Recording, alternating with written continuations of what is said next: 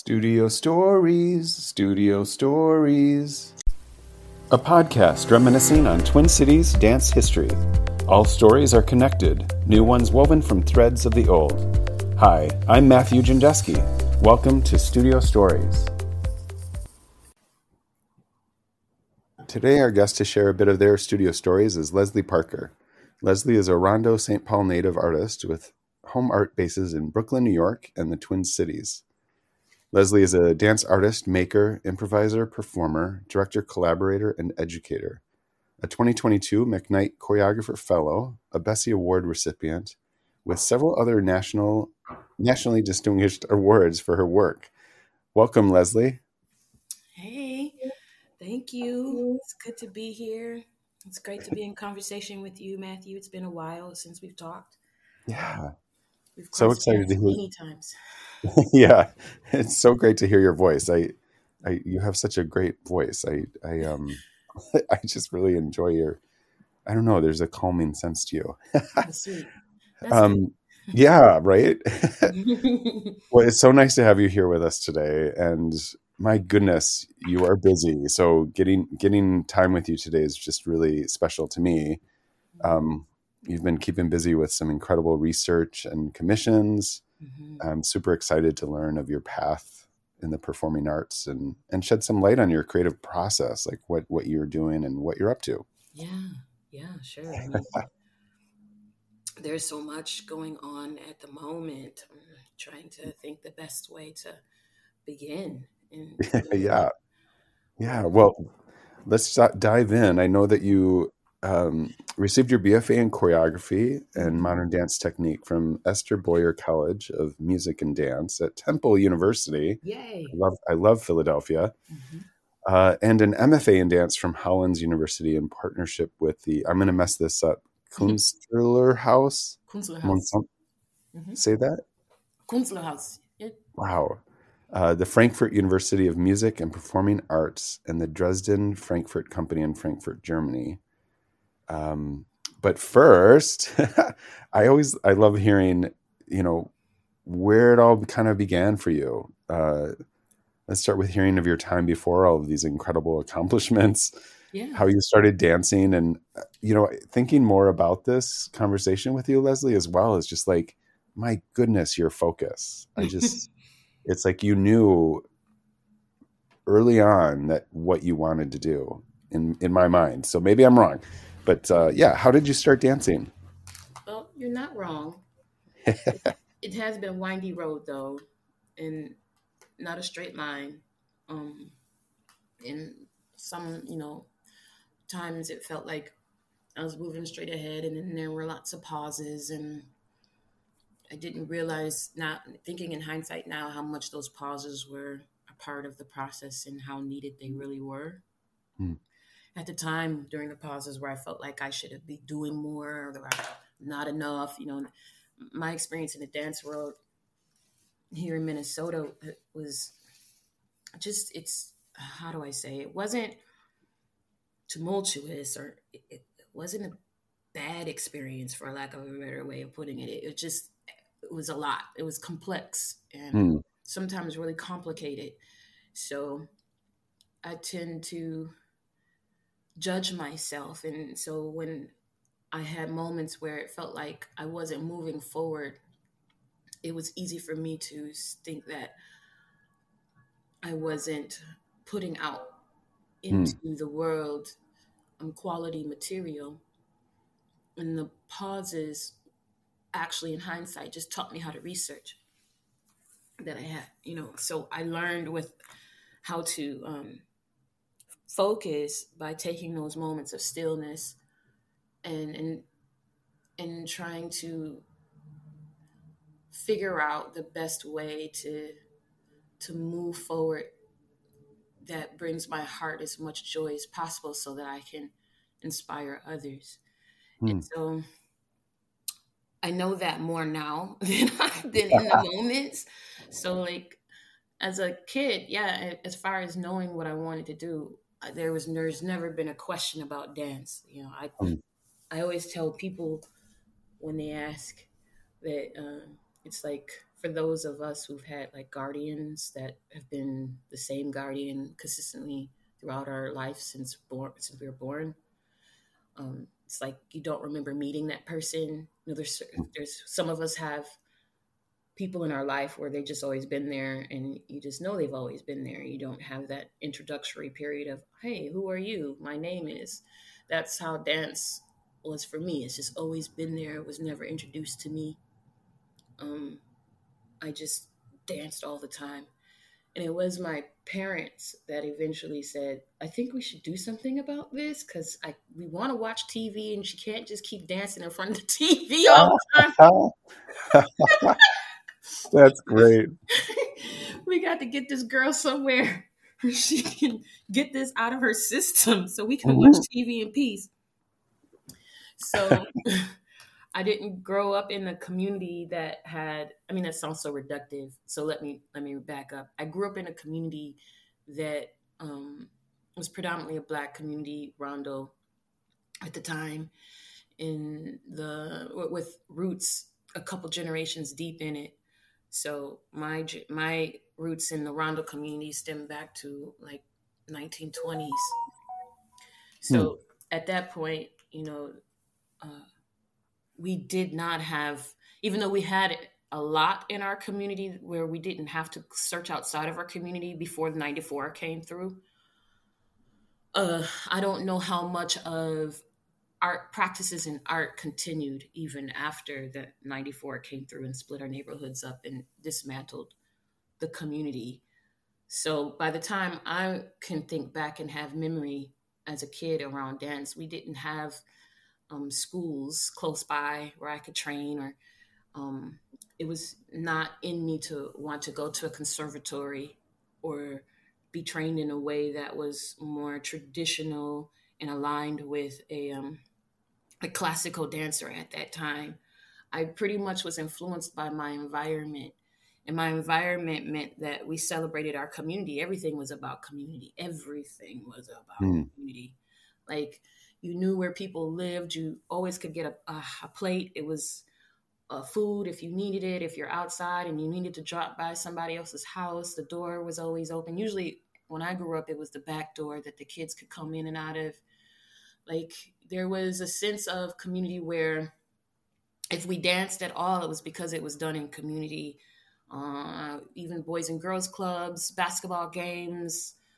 In school, we had, they would give us programs where we could choose what kind of extracurricular activity you want to do for a certain period in school, after school programs. And I would always choose dance. So I would from time to time have an after school program I could go to and just continue to ignite and reaffirm that dance is who I am and what it is that I wanted to do. I marched in the drill teams at competitions that we had in Rondo. My group was called the Lou Wiley High Steppers. And we had drummers and we tapped dance down the street. It was really hot. And we had top hats and fishnet stockings, and we did the whole baton thing. Like, and then at the end of the marching, like, we would march through the entire neighborhood. So it was more like, and you would see the neighbors watching. They'd sit on their lawns, anticipating us coming by their homes, and they applaud us as we would go by. And it wasn't just the Lou Wiley High Steppers. We had several different groups that would represent different neighborhoods. Eventually, that got so big. Regionally, there were people coming from Chicago and Kansas. God. And then the competitions got bigger and bigger, and we ended up having them at Central High School, which is my brother's high school. But that, after a while, I got older and wanted to eventually get more formal training. And I was trying to figure out the track of what a formal training background looks like for someone like me, who's heavily influenced by my neighborhood, which also means activism, and activists in my community look very different. They weren't necessarily the kind of activists that look like, during my time, what I can remember in my memory, my activists that were in my community looked more like folks who were making sure there were food to eat for the kids, making sure that, that the streets were safe. Mm. When things were uncomfortable for us, in terms of what does safety look like, it was our elders that saw to it that safety happened. Like those boys and girls clubs, making sure that the students had appropriate information to learn about who they are and their history, not as much through books, but more so through what kinds of events can we put on, what kind of car wash to make some money can we give kids experience in how to work in the parking lot, and we'll put together, and then we'll sell some cookies and things Mm. like that. That's what activism looked like for me growing up, and how to Yeah. create community. And part of that community, Leslie, seems very specific to the Black community of, it sounded like stepping Mm-hmm. and drill team kind of Mm-hmm. approach, which makes me wonder if that was brought from another culture, or was that part of the culture of the, like you were saying, the ancestors and things like that of that neighborhood, specifically that community? Like, who were some of, like, teachers or things that you remember from that kind of time frame? We didn't analyze it like that as a Yeah. kid. We're just being us. We didn't ask a lot of questions around where does this come from. Yeah. It felt, we didn't have to think about it. It just felt natural. It felt good. And that's what we did. And so the teachers that I had, like I said, what activists look like to me, like Luai the High Steppers, it wasn't a question about we have to intentionally make Black space. That's not how I felt growing up. It just, we were in our neighborhood and we gathered and we did the things that felt good to us, that brought us joy. And that's all it was. Yeah. And like I said, when I started thinking more intentionally about training and what does training look like, because our community was changing, I was changing, and I felt like I did want more formal training. That's over. For a while I stopped dancing because I just felt like I needed to be a kid. Like I was rehearsing all the time. I performed at the Ordway when I was like 9. I performed at just about what felt like everywhere, to the point where like our leaders would take us to parking lots all over the place and just turn on a box and have us dance. Like it was just all the time, everywhere. We didn't ask for space sometimes. I don't know how legitimate that was, but she would literally just say, just dance here. Wow. Like, remember downtown in the plaza, like just all the place, all places everywhere. And eventually, I just wanted to go to the playground and not have to think about rehearsal and costumes and things. So that took me out of the game for a while, and it took me a while to get back in. And when I did, I said, oh no, I really want this. And that's when I knew I wasn't just dancing because my mom said, we need you to be doing something active.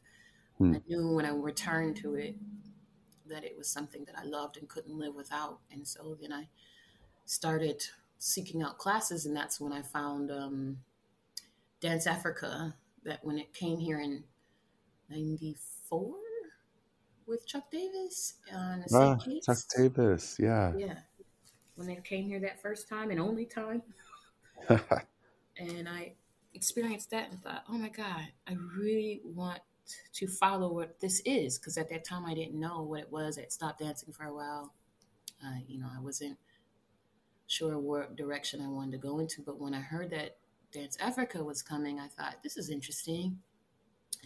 And then I met Marvette Knight there at the vendors, because when Chuck Davis came with Dance Africa, there was also, they brought vendors, they brought like workshops and things. And I think June Wilson worked with Rennie Harris's Pure Movement, and Chuck, it was just a beautiful sight.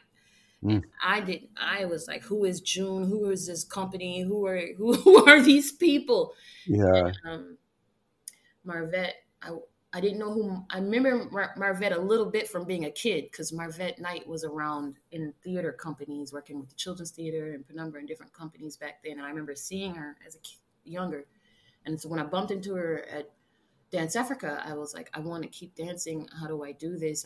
I started looking up in phone books. We had phone books back then, trying to Yeah. figure out where to go. And she said, come to my class. And at that time it was over in Minneapolis. I forget this Arizona Studios, I think it was. Oh gosh, yeah. Yeah, on Nicollet. I think. Yeah, like 28th and Nicollet Yeah, around there. and she was teaching there, and so then that was my entry point back into dance. And where did Dance Africa take place? Was that at Hennepin Center, now the Mm-mm. Coles? No. No, it was at St. Catherine's Oh wow, Hall okay. Yeah, yeah. at O'Shaughnessy. The performance was, but they took over the campus when they came here.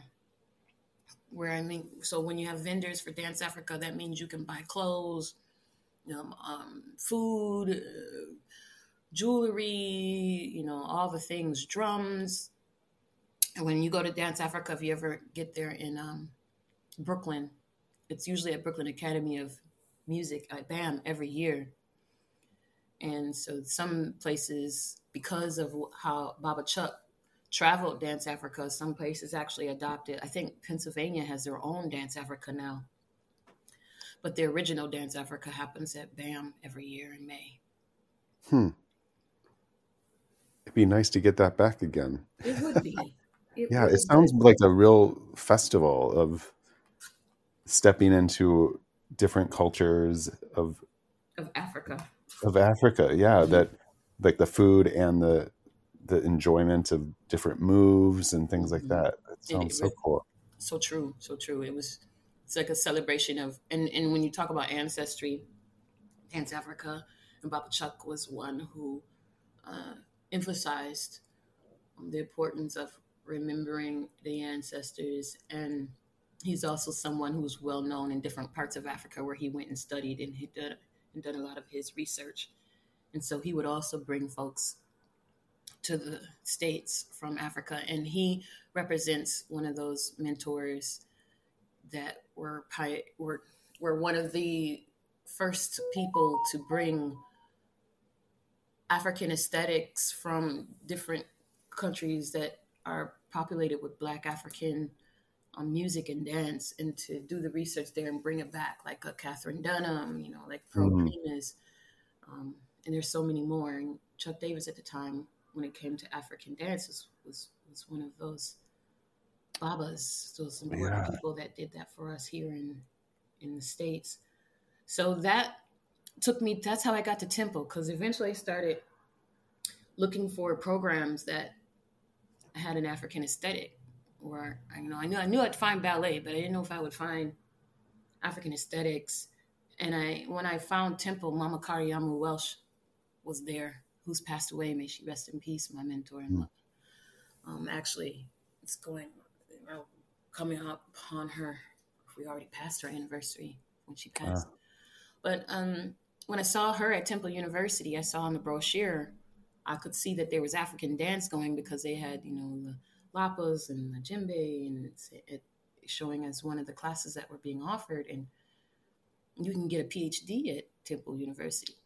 So I thought that must be where I need to go. And that's where huh. I went. And I went and I danced Mfundala with Kariamo Company Traditions when I first got there. And what time, like year was this around?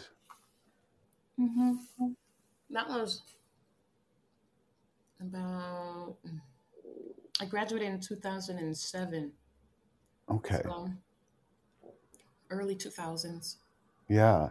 And I feel like, Leslie, that program at Temple, then having the African diaspora and those classes perhaps was a little bit more new at that time, or revolutionary in the university setting. I mean, I'm making a big blanket statement here, but I feel like there might not have been a lot of other places that No, had no, that, right? no. I mean, the fact that there was an African diaspora track there was pretty incredible. And I know that Mama Kariamu, Dr. Kariamu Welsh, was instrumental in seeing to it that there was an African diaspora track in Philadelphia, especially since Philadelphia is also another space that's at the time was predominantly filled with black people. Hmm. So, and Temple University is located in a working class neighborhood. So to have that program there was significant. And I did a lot of research and did not find a program that to me spoke to me and resonated with me, that had someone leading it and spearheading it that also emphasized the research and study just as much as technical ability and advancement. It's incredible to have that. Yeah. And so what was that program like for you in getting your degree there? It was Like the training that you stated that you didn't want conservatory type, but that you also were interested in other techniques. Like what all were you taking? Yeah, Temple to me was the great middle ground for it. There were a lot of students there who come from conservatories that were really frustrated with Temple because it didn't have a conservatory feel. Like University of the Arts had more of a conservatory feel in Philly. Temple University emphasized modern dance and postmodern dance, and had instructors like, oh my gosh, Ava. Oh my goodness, I should have. My bad. That's okay. This happens all the time. I know who they are. I just have to Yeah. remember their whole names. One of the names that stick out besides Mama Kariyamu is Kun Young Ling, who also just recently retired, and he taught his own style of. Well, it's not his own style. It became his style, but it's like modern dance with Tai Chi. Ah. And so he incorporated Tai Chi within his work. And then Keith Thompson was there for a little bit, who was actually from here. And Love Keith Thompson. Oh yeah, my gosh. he was there for a while. Ah. So I studied with him there.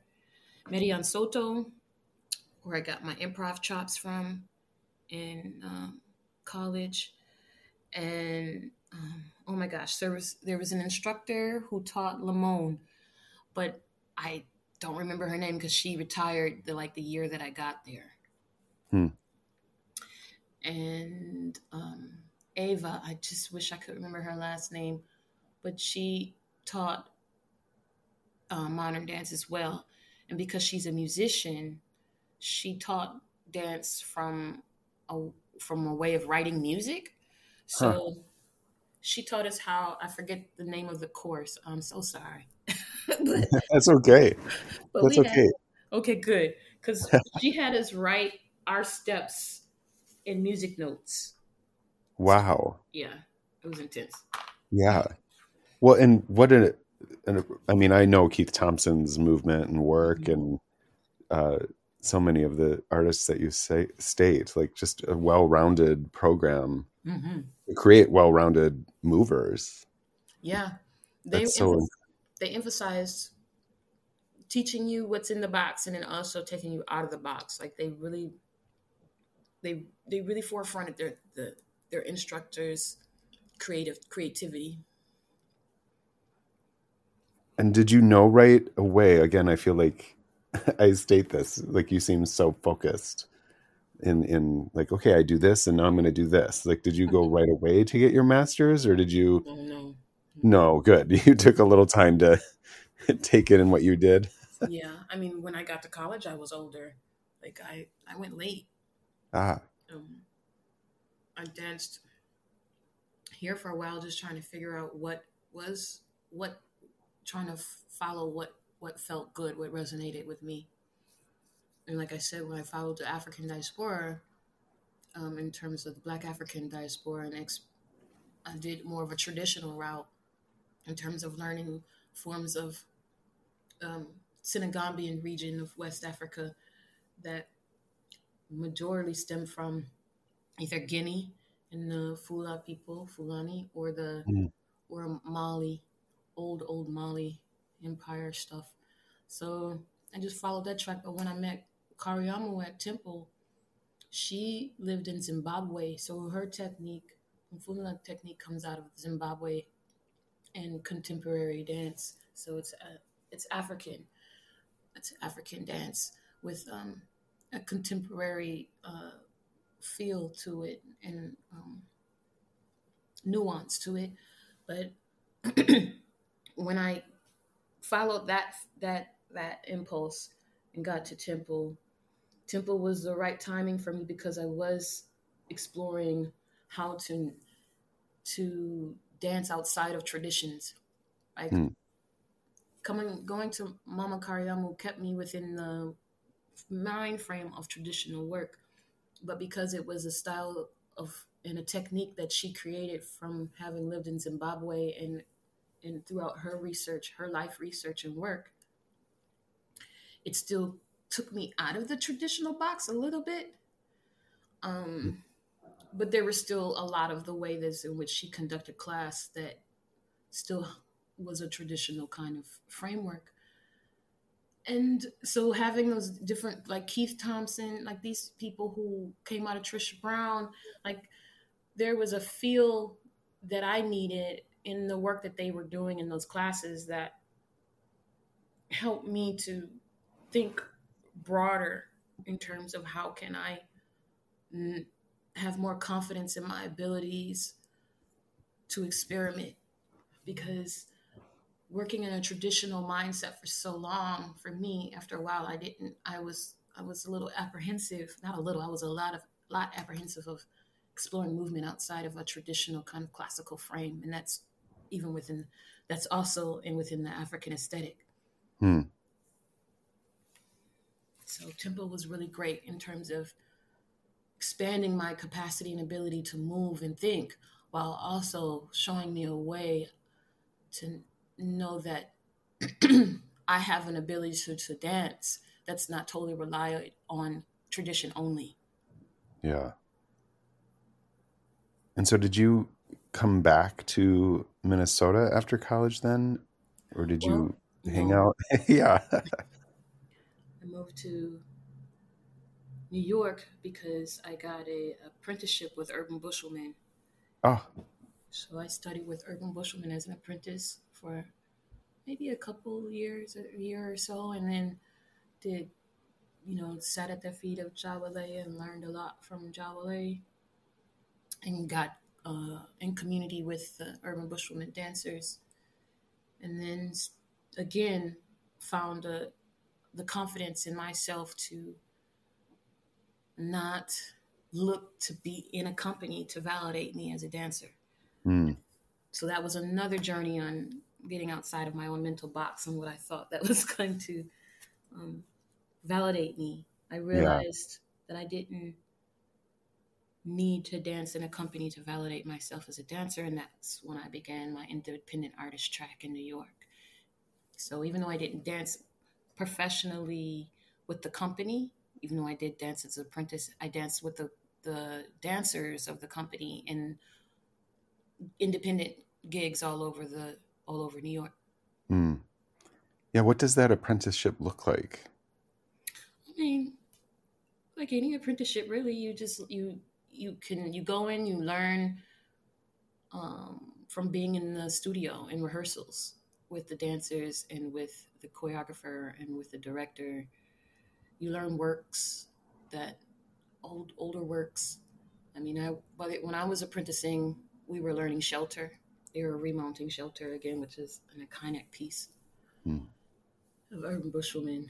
I think Alvin Ailey dancers performed it as well in the 80s. I'm not sure what year, I'm making that up, what year it was, but Shelter at the time was one of the pieces that I was being remounted and heavily researched and rehearsed. So apprenticeships, I guess, are depending on who you are and what you want. They could lead to a job with the company or not. It's just an opportunity for you to get a more personalized experience and also train with the company. And it's also a way to get an understudy position and perhaps just build a relationship with the company. And my guess is that it's not a paid apprenticeship. No, it wasn't. Yeah, yeah. So what else were you doing to survive as a dancer? Like I love looking at this scope of what it takes and what you're doing to even to be able to do that a kind of Yeah. apprenticeship. There was nothing easy about it. I'm not even going to sit here and try to romanticize Yeah. that experience. And but part of the reason why I left Minnesota to try to follow a more professional experience, and when I say more professional, I mean for me trying to discover what does advancing in my field mean? What does it look like? Mm. You know, what does it mean to advance as a dancer, as a black dancer, as a black woman dancer? And I felt like at the time here in Minnesota, I've done all I could do to learn here. Because there are lots of times when I felt like I was, the black dance community here was really small, and it felt insignificant because of that. Hmm. And I knew that black dance was totally significant. And so I went somewhere where I thought I could find a few more and the circle would be a bit bigger. Yeah. So New York was a bigger circle of black dancers and black women dancers, black femme dancers that I wanted to be in community with, and just, dancers, period. So I can't even really tell you, again, it's not a linear experience. There was nothing linear about it. But I didn't have to do any other side gigs. Like when I was in Philly, I did do a lot of temp agency work while I was to get by. And that's because when I was here, I also got my degree in human resources. So I had a heavy administrative degree background. And I worked in human resources here. I worked at Dayton's and I was a human resource generalist. So I had that in my skill set. So when I moved to Philly, I was able to get a lot of temp jobs in different companies, just doing data entry or something like that, When I got to New York, all of that halted. There was, I didn't do any kind of administrative work while I was out there. I just trained. And I think the way I was able to make a living for a while was just being able to get gigs here and there. I taught a lot. I got on the, it was called Learning Through an Expanded Arts Program. Bailey's Cafe, which I still shout out to this day, Stephanie, who in Brooklyn, who gave me jobs through teaching her students both at Paul Robeson High School, and then when she left Paul Robeson High School, she opened up her own program, which was a dream of hers. She was an English literature teacher, and she just would bring art people in to teach dance or to music, whatever the have you. So I ended up just teaching in the schools through these different programs. And I learned so much about being in New York through its public school system. That's how I made a living there. Yeah, incredible. It's hard. Yeah. The many jobs that dancers undertake to make keep dancing living. And to just get by. Yeah. So then going to get your master's, that decision, and oh my gosh, Germany, how amazing. Well, I got to a point where I was like, I'm just losing the desire to teach children. I love them. Yes. I was doing so much of it all over in every borough of New York that I was like, I just need something different. I need to do something different now. I need to incubate myself and to just think about myself for a while as an artist and not be thinking about myself as an artist to give it away somewhere. But how can I build and develop myself? So then I decided to go to school. And I can remember when I was at Philly, Janice Brenner, who comes out of the Nikolai camp, Murray camp of New York, she came to Temple and did a semester. And in her comp class, she was someone that I felt like really could see my energy and my rigor in a way that some people would see. Having the kind of African aesthetic background that I have, I've been in some more modern spaces where they're like, you dance too hard. It's too much energy. It's too much. And Janice Brenner was like, yes. Yes, I love it. You're just you're dynamo. And so I was like, yes, somebody finally understands me. Because as much as dancing at Temple it got me out of my box, it was also difficult because the quality of my movement stemmed from having a lot of hip hop, drill team, African aesthetic work. That's very much of a more direct kind of moving. Yeah. Very strong kind of direct moving, for lack of better terms. And so in some of the postmodern classes, the quality of my movement was not resonating for the instructors. But they did appreciate my raw way of attacking it. They love that, like, just do it, like this kind of warrior way of being in class, and they did appreciate that. But Janice was someone who appreciated all the different aspects of what I brought to the dance. And she also, in the way that she taught composition as an improviser. So she told me one time when I was trying to figure it out towards getting out of school about Hollins University, because that's where she went. And she went as an adult student, because I was like, I'm older. Like, where do I go for my master's at this age? I'm already older than everybody at Temple. And she suggested Hollins University. And so I put that in my file cabinet. Yeah. And I pulled it out that when I decided it's time to go back to school, and I looked it up, and it just seemed like the perfect program because it got me out of New York too. It was now time for me to explore dance outside of New York. So the program of Hollins, what does that look like? What was your experience there? Big question. Big question. There's so much to it. By the time I got to Hollins University, it had switched its administration and leadership.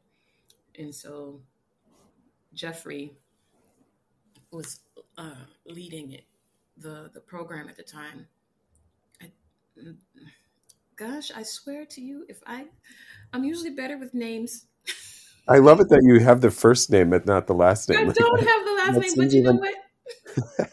I'm going to find it right now. Because Jeffrey is my friend. And I do not want to forget Jeffrey's last name. And I do know it. So let me look him up as we are talking. Well, and I've always heard, about Hollins as a really generative place and like creative self-expression and really encouraging that individual voice of expression. So I'm just interested in. It's also interesting to me that after so much that you did at Temple and apprenticeship with Urban Bushwomen, like you had a pretty solid, my gosh, like the range of work that you were experiencing and getting to train and perform to then have that curiosity of going deeper within yourself. So to me, Leslie, it seems like you really knew, again, going back to that real focus of like, this is what I'm going to do. Like you knew that you were looking into making your own work and choreographing by this point. Yeah, definitely. Yeah. I mean, I tried not to be. I did because I didn't think that I could make any money doing my work. So, Jeffrey Bullock. Yes. Hollins University. Shout out, Jeffrey Bullock. Yeah. When he took over the program, that's when it went from oh my gosh, what's the program? Was it ADF? No. What is American Dance Festival? Yeah. It went from being there, because that's where the classes were at one point heavily. But when Jeffrey took it over, it went to Germany, and that was Hollins was the time when I really could focus in on. Looks like you're going to be doing your own work, because the way that Jeffrey designed the program for us to have kind of our own, it's like he curated it based upon who was let in. Like you did have to go through the whole application process and be accepted in the whole nine. And I think that if I've never asked him this question, but you could never anticipate that each year was going to be like the last year. Going to Hollins University meant that this was my first year. It was great. I'm gonna go back and I think I'm gonna know what I'm doing. And nope, I don't.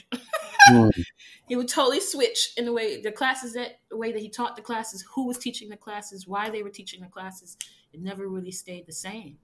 And so I learned about improvisation from him in terms of how to run a school program. You know, he was so about identity in flux at the time. And so it was a place where I could actually reevaluate all the things that I had spoken with you about.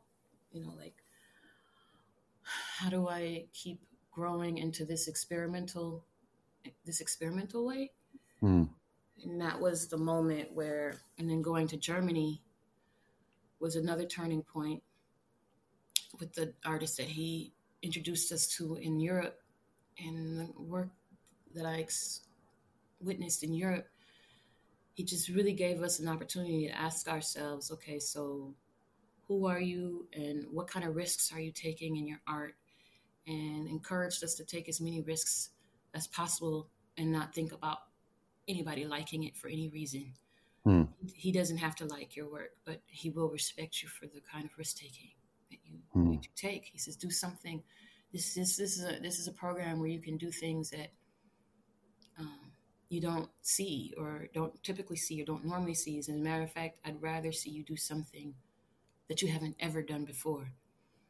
And so the Hollins program has really sealed the deal for me in terms of thinking about myself as a Black identifying cis woman and the things that I wanted to talk about, and you know, which focus around my own ontology of how I'm being in the world and how being in the world situates us in the way that we impact our environment and how our environment impacts us, in particular to your own history, and not while you're thinking in particular around your own history, but also creating a new future, thinking about the future of dance and what do we want the future of dance to look like. And so that's where I really knew, okay, I'm ready to be an independent artist. I'm ready to talk about and uplift independent artists, and I'm ready to do my own work. Nice. So what does that look like? What that next step was then for you in doing that approach? I know you're based in Brooklyn and here in the Twin Cities. Yeah. I go back and forth. Yeah. How did you make that? How did that start happening for you? What was the first step to getting your work out there? Going back and forth was just the way it had to be, because when I was going to Hollins, the campus is based in Roanoke, Virginia, and then we would go to Frankfurt, Germany. And the program that I was in was 8 weeks every year. So it was a 3-year program for 8 weeks. Outside of that was 8 weeks was independent study. So those 8 weeks felt like 8 months, right? It was really intense. Yeah. So I thought that it was going to be easier as an adult because it worked with adult lifestyle, but it's not easier because they compact everything. So it really increased my capacity for rigor. But when I got home to the Twin Cities, my hometown, to spend time with my mom, my family, I realized I just wanted to spend more time building new memories with my family because I'd been gone for 15 years. And so then I would spend time here where I'm at now in the Twin Cities, and then go back and forth. Like I'll be in New York this coming weekend. So it's not an easy thing to do, but it also became kind of the thing to do for me in order to satisfy what I felt like my creative practice needs. Yeah. So, Can you I share? Sorry, go I'm ahead. interrupting this No, thought. no, you're fine. I was wondering about your perception of like the Twin Cities. So here you are, you've been away for a while, Hmm. and I'm sure in that time frame you're looking back on the Twin Cities, but then also coming back from those experiences as well, like the perception of the dance community. Did it shift for you? Um, Oh yeah. yeah. Can you share a little about that? Well, I wish I could say something more positive. Oh, shoot. No, I I mean, think well, you're right. I mean, you know, my perception very different from yours, but I think I understand. I think, yeah, let me hear your voice. yeah, I'm glad that you said that. Thank you. I mean, for the fact that I take every opportunity and experience to to to reflect on myself, and I give credit to the Twin Cities. I give credit to wherever I am, Roanoke, Virginia, New York, Frankfurt, like all the places where I did a lot of reflection. All these places shaped me, as an artist. So let me just say that first, and I am really grateful. Coming back from the East Coast is a very different way of thinking as a dancer um, than here what I experienced in the Twin Cities. Because here in the Twin Cities, what I experienced was more of the white modern dance community, Hmm. and coming, which is why I left, because I felt like I didn't fit in here. Um, Not to say that that's the only dance that happens in the Twin Cities, because it's not. Yeah. But in terms of me looking for a platform where I could make a living, I was having a difficult time understanding how to do that here. Hmm. And so I felt like I must need to grow. It's nothing, it wasn't putting the Twin Cities down at the time. I just felt like, oh, there just must be more information I need. And I had to figure out where to get it. Because I got tired of feeling like I was watching everyone else do what I wanted to do, but I couldn't do it. Hmm. So returning after all that rigor on the East Coast and traveling and getting degrees and coming home to see family, that became more of my focus, is just spending time with my family when I got here. And I would, teach here and there at Penumbra Theater for their summer institute program. So things felt pretty even for me, but I wasn't striving to get into the larger dance community here because I Yeah. still had memories of not fitting in. Um, and then when I did decide, well, try to integrate a little bit more, it was still like a difficult journey of how do I integrate into the community that I've been an outsider of for so long. Like I don't know how to enter. I don't know how to enter it. Hmm. I don't even know if they would even listen to me for who I am. And then when I came back and people started remembering me, it was a little bit jarring for me. Like, oh, you remember me? Wow. I know that sounds so egotistical, but I That's that just, artist self-doubt though, I think. I mean, I can connect with that.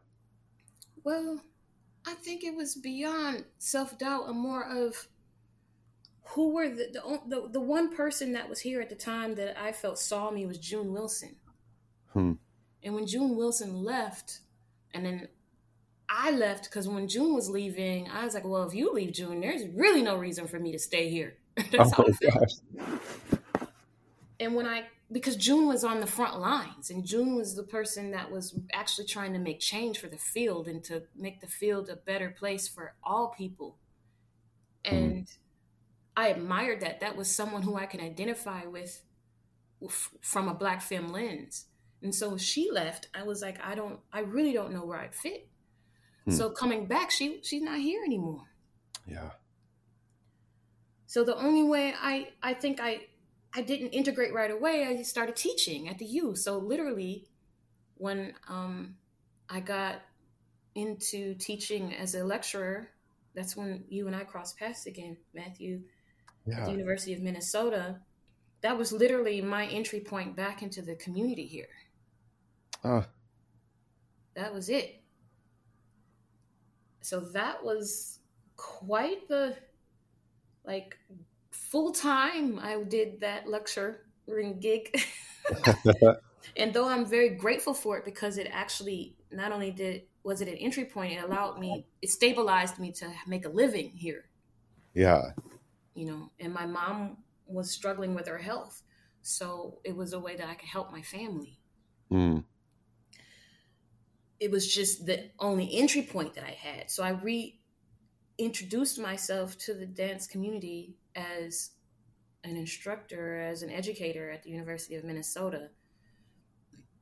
And at that point, I had a voice of my own, and the University of Minnesota allowed me some time in those classes to refine that here. What does it sound like here? I mean, how are people responding to what I have to offer here?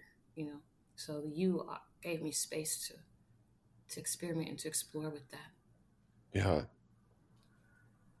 Well, on your website with your company, Leslie Parker Dance Project, you state that it's a platform to forefront Black space when creating, making, and directing dance, highlighting unique individual contributions while digging into collective memory to engage with the world more imaginatively. Yes. How does this inspiration unfold for you? And I feel like everything you've shared up to this point, truly, it's very clear to me of creating that Black space. But can you just share a little of that inspiration?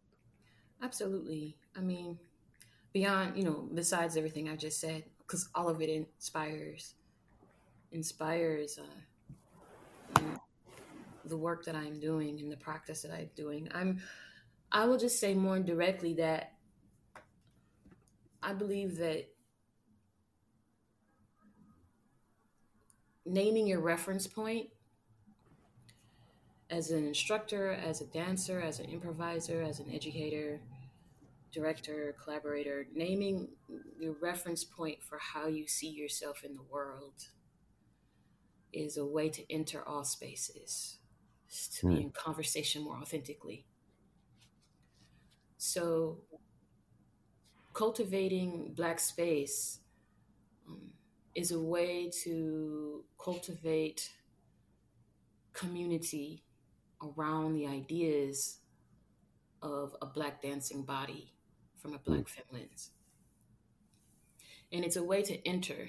So not only is it a way for me to enter into conversation, for example, with you, Matthew, it's a way for you to enter into a conversation with me. Because it's not exclusive of anyone, but it does prioritize Black bodies, Black and brown bodies. And I've taken that on as my responsibility as part of taking care of my own body in space, to start more particularly where I'm standing. So space isn't about walls. It's not about geography. It's not about existing within a confined container that only certain abilities and information can enter through and out. Black space is much more expansive than that. So it's also an opportunity to add onto the lineages of Black dance. And when I say Black dance, I mean the canon of it, yes, but also the experimenters like myself who don't always work within the canon. Yeah. And those of us who refer to the canon and respect it because of what it's contributed to the field at large, because I do, but I don't preserve it. Hmm. So it's a more expansive way of thinking about how we can exist in real time, consciously and subconsciously, so that our experiences, even within a subconscious moment where we're unraveling our bodies in time together, we have some type of honest awareness of this kind of space that we're making and cultivating together. Hmm. There's a lot of nodding of my head throughout things you're sharing. Yeah. Well, so for your work, where does that inspiration come from? How do you, like, what are you working on right now, Leslie? And maybe can you share what how that process unfolds for you? Sure. Let me just say right now, in this moment, I really appreciate these questions. I'm just starting to feel like that, like I'm talking about myself a lot. Oh, yeah, and it's all good. This is why we're here. I want to learn about you. Okay. We want to learn about you. All right. So Core is the project that I am in the midst of right now. Me and my collaborators that I'm working with. It's a multi-year project that started actually in grad school. Mm. I began my research there, even though my thesis is around a piece called Bone Woman Traces in Black. That's my thesis work, and that's a story unto itself. But during that thesis work, I knew that improvisation was something that I wanted to dive into more because it's actually been my dream all of my life to be an improviser. I just didn't know if it was possible. Huh. I didn't know if I could make money doing it. This is like back all the way back to when I was doing drill team work and marching in the streets. And I always loved improvisation. And I knew as a young kid when I was doing improvisation on my own, it was kind of like, a closet improviser. I always was just thinking to myself, you don't dance like the people you see dancing, So that's what kept it closeted because Yeah. I'm like, So that again, back to fast forward to grad school when I said, you know what, it's time for me to just really, hone in on what it is that this body needs to express. So improvisation was a big thing for me during Hollins University, my research, a big research time for me. So I was going to a lot of places researching different improv models to see which model resonated with me. And then I said, well, improvisation has been a part of Black cultures forever. It's ancient. It's a part of, when we think about the enslaved Africans that came over from the transatlantic diasporic communities, improvisation is embedded in the way that we think, the way that we move, the way that we sing, the way that we act, the way that we dance. And it's the bedrock of so much in terms of the way we think about Black music and how music has evolved even in this country, and dance. So I was like, it's time for me to just be honest about what my first love and first language is. And Call to Remember was being conceived at that point. And it wasn't until, there's a artist who I admire, Mara Tabor Smith, who I was in college with at Hollins at the time. And I was trying to figure out how to continue to work with her. So when I returned to the Twin Cities, after she graduated and then I graduated a year later, I contacted her and said, I'd love to be able to work with you in space with your knowledge with all the things that you bring to art. Amara Tabor Smith was a principal dancer with Urban Bushwomen. She's also a part of the Orisha faith and Yoruba faith. And she's done, her work is incredible in terms of the way that she interweaves, she calls it conjuring, the way that she mingles her spiritual self and spiritual knowledge with her embodied presence and her dance presence and her dance history and her dance future knowledge. And I'm like, that's just perfect for me in terms of the way that I'm thinking. But I want to be in space and collaborating and improvising with you in real time to learn and to be in an exchange with you. She agreed. Same with Mayfield Brooks, coming from the Black Church, and V. Boheme, also coming from the church, had brought another spin to this work because of having a vaudeville kind of, not vaudeville, I'm sorry, but more of a burlesque kind of background, but also someone who was experimenting with all the mediums, song, music, dance, theater, spoken word, like all the things. So I thought this would be an opportunity to mix local artists with artists who are coming from other places. And both Amara's coming from California and Mayfield came from New York. And so I approached Pillsbury House Theater with the idea, and they said, sure. I mean, it wasn't just that easy like that, but there was a process that happened. And we were able to get the work off the ground and had our first workshop in 2020 of February, shortly before George Floyd, the murder of George Floyd, and COVID. And through the pandemics of, racism and COVID just fueled the project that much more. And it became a multi-year project.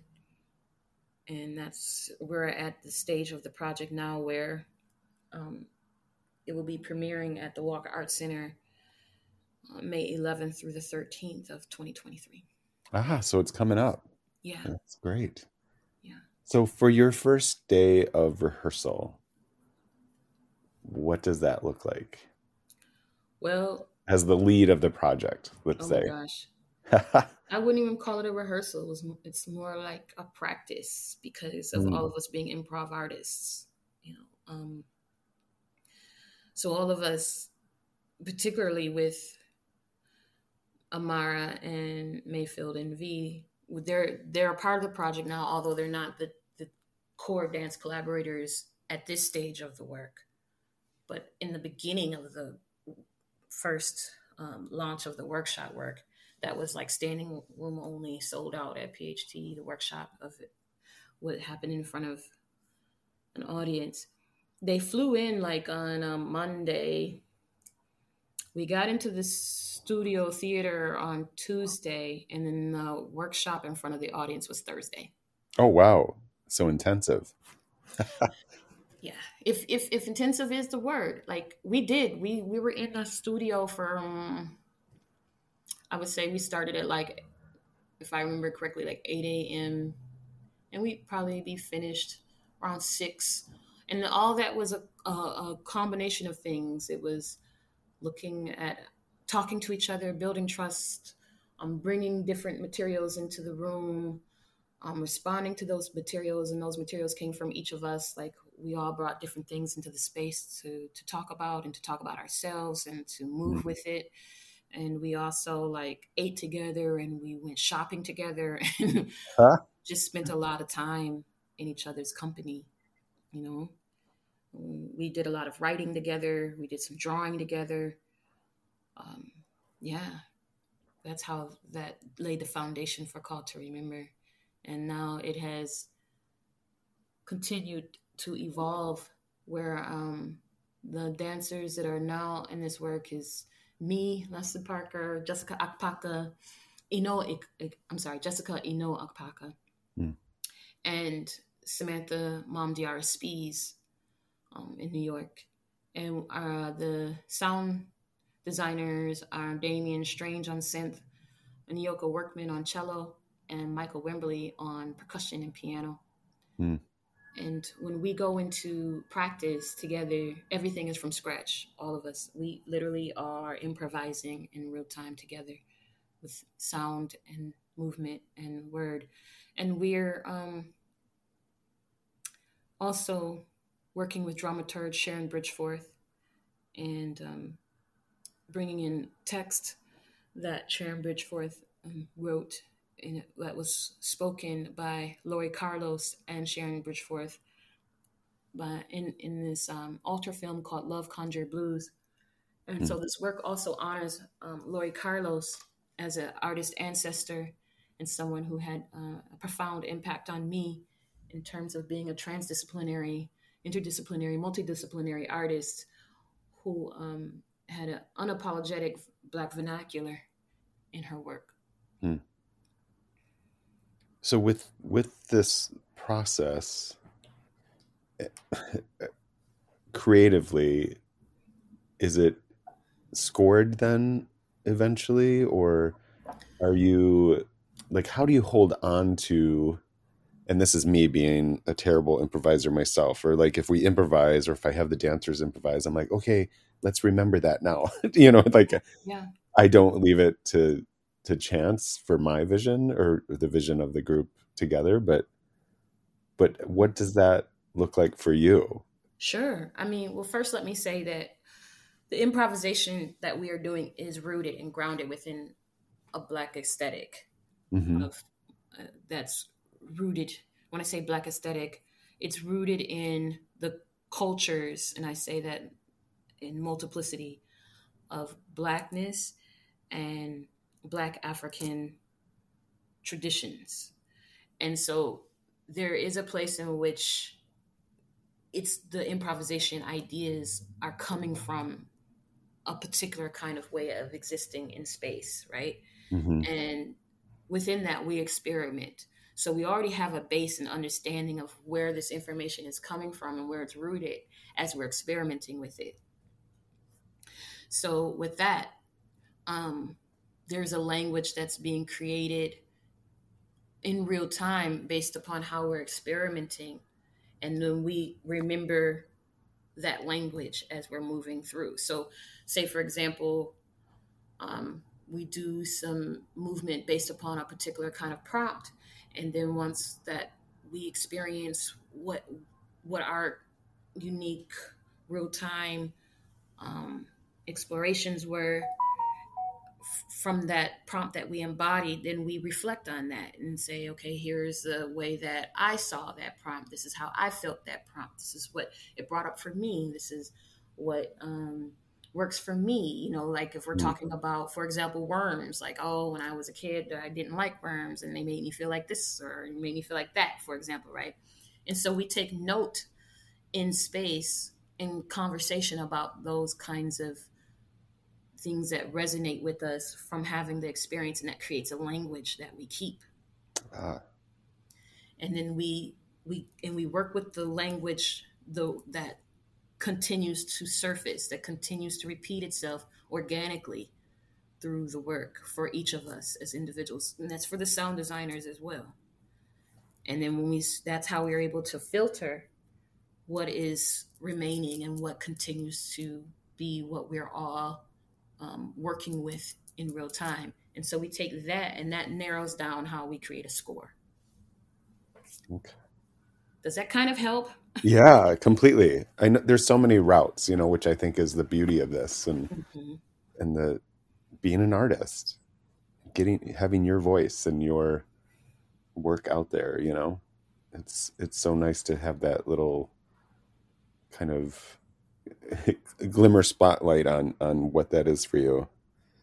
And Leslie, it is so great chatting with you, because I don't know, I really am enjoying getting to know you in this way. And again, you are doing so much, and I hate to like, I feel like I'm ending on a boring question. But I also feel like this is what so many people, again, speaking very generally, do not realize, but the administrative side of things. How in the world are you doing what you are doing? And my goodness, I hope you have help. Which I know is probably not true, but yeah, can you just, you do, yay. Yes, I do have help. I mean, to be honest, and I'll probably take this back into like the whole philosophical way in which I talk and think, but the help has come from having a more honest connection to how I work and the practice in the way that the practice unfolds with the people I'm in relationship and in conversation with.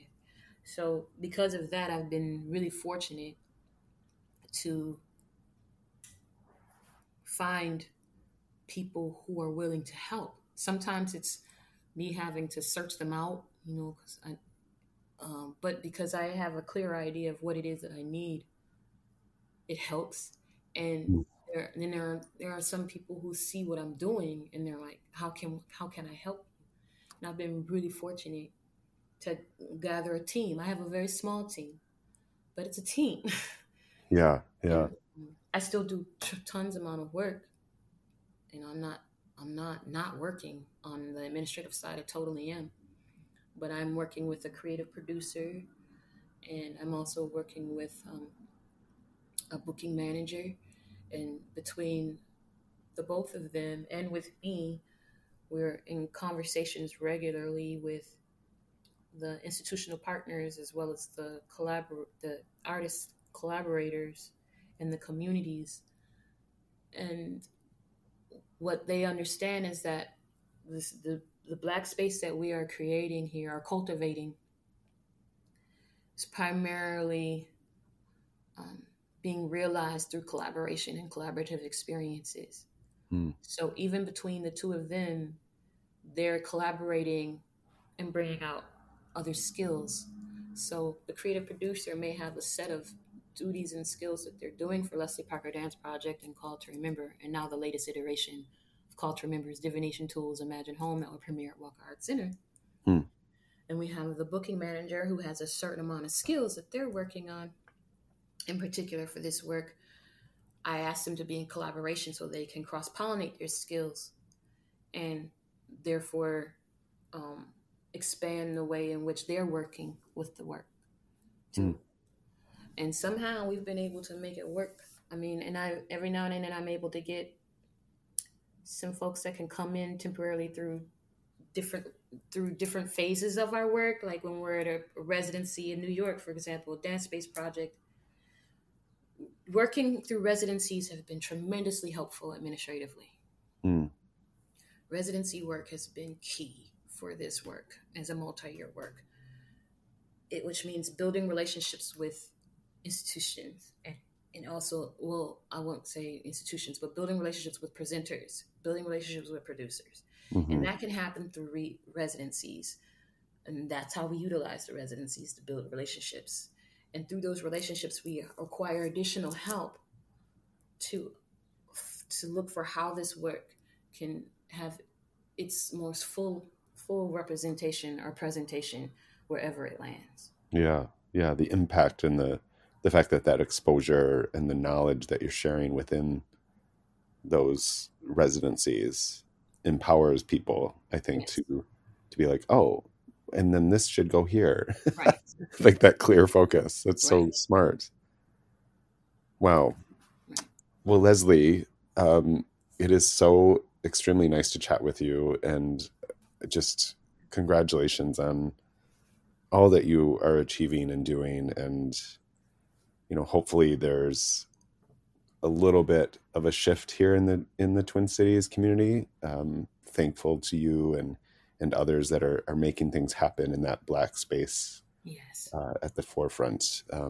I really appreciate your time today, especially how busy you are. So really just thank you so much for joining us today for Studio Stories. Thank you again for asking me. And let me just say that there are more Black bodies in dance in the Twin Cities now that I've been able to be in relationship with and to witness than I have in quite some time. And I want to uplift and celebrate them in the community, as well as just the beautiful community of dance that we do have. I know I've had my trek that was not always easy, but it's my own trek, my own individual trek. But it doesn't take away from the beauty of the dance community in general here at large, because the Twin Cities does have a very rich dance community, and it is recognized everywhere I go. So just want to put that out there too. Yeah. Great We're place. seen. Great place to leave that. Thank you, Leslie. Mm-hmm. Thanks for listening. Next week, we hear from the incomparable Annie Anakin of children's theater fame, Jazz Dance, and Annie and the Bang Bang.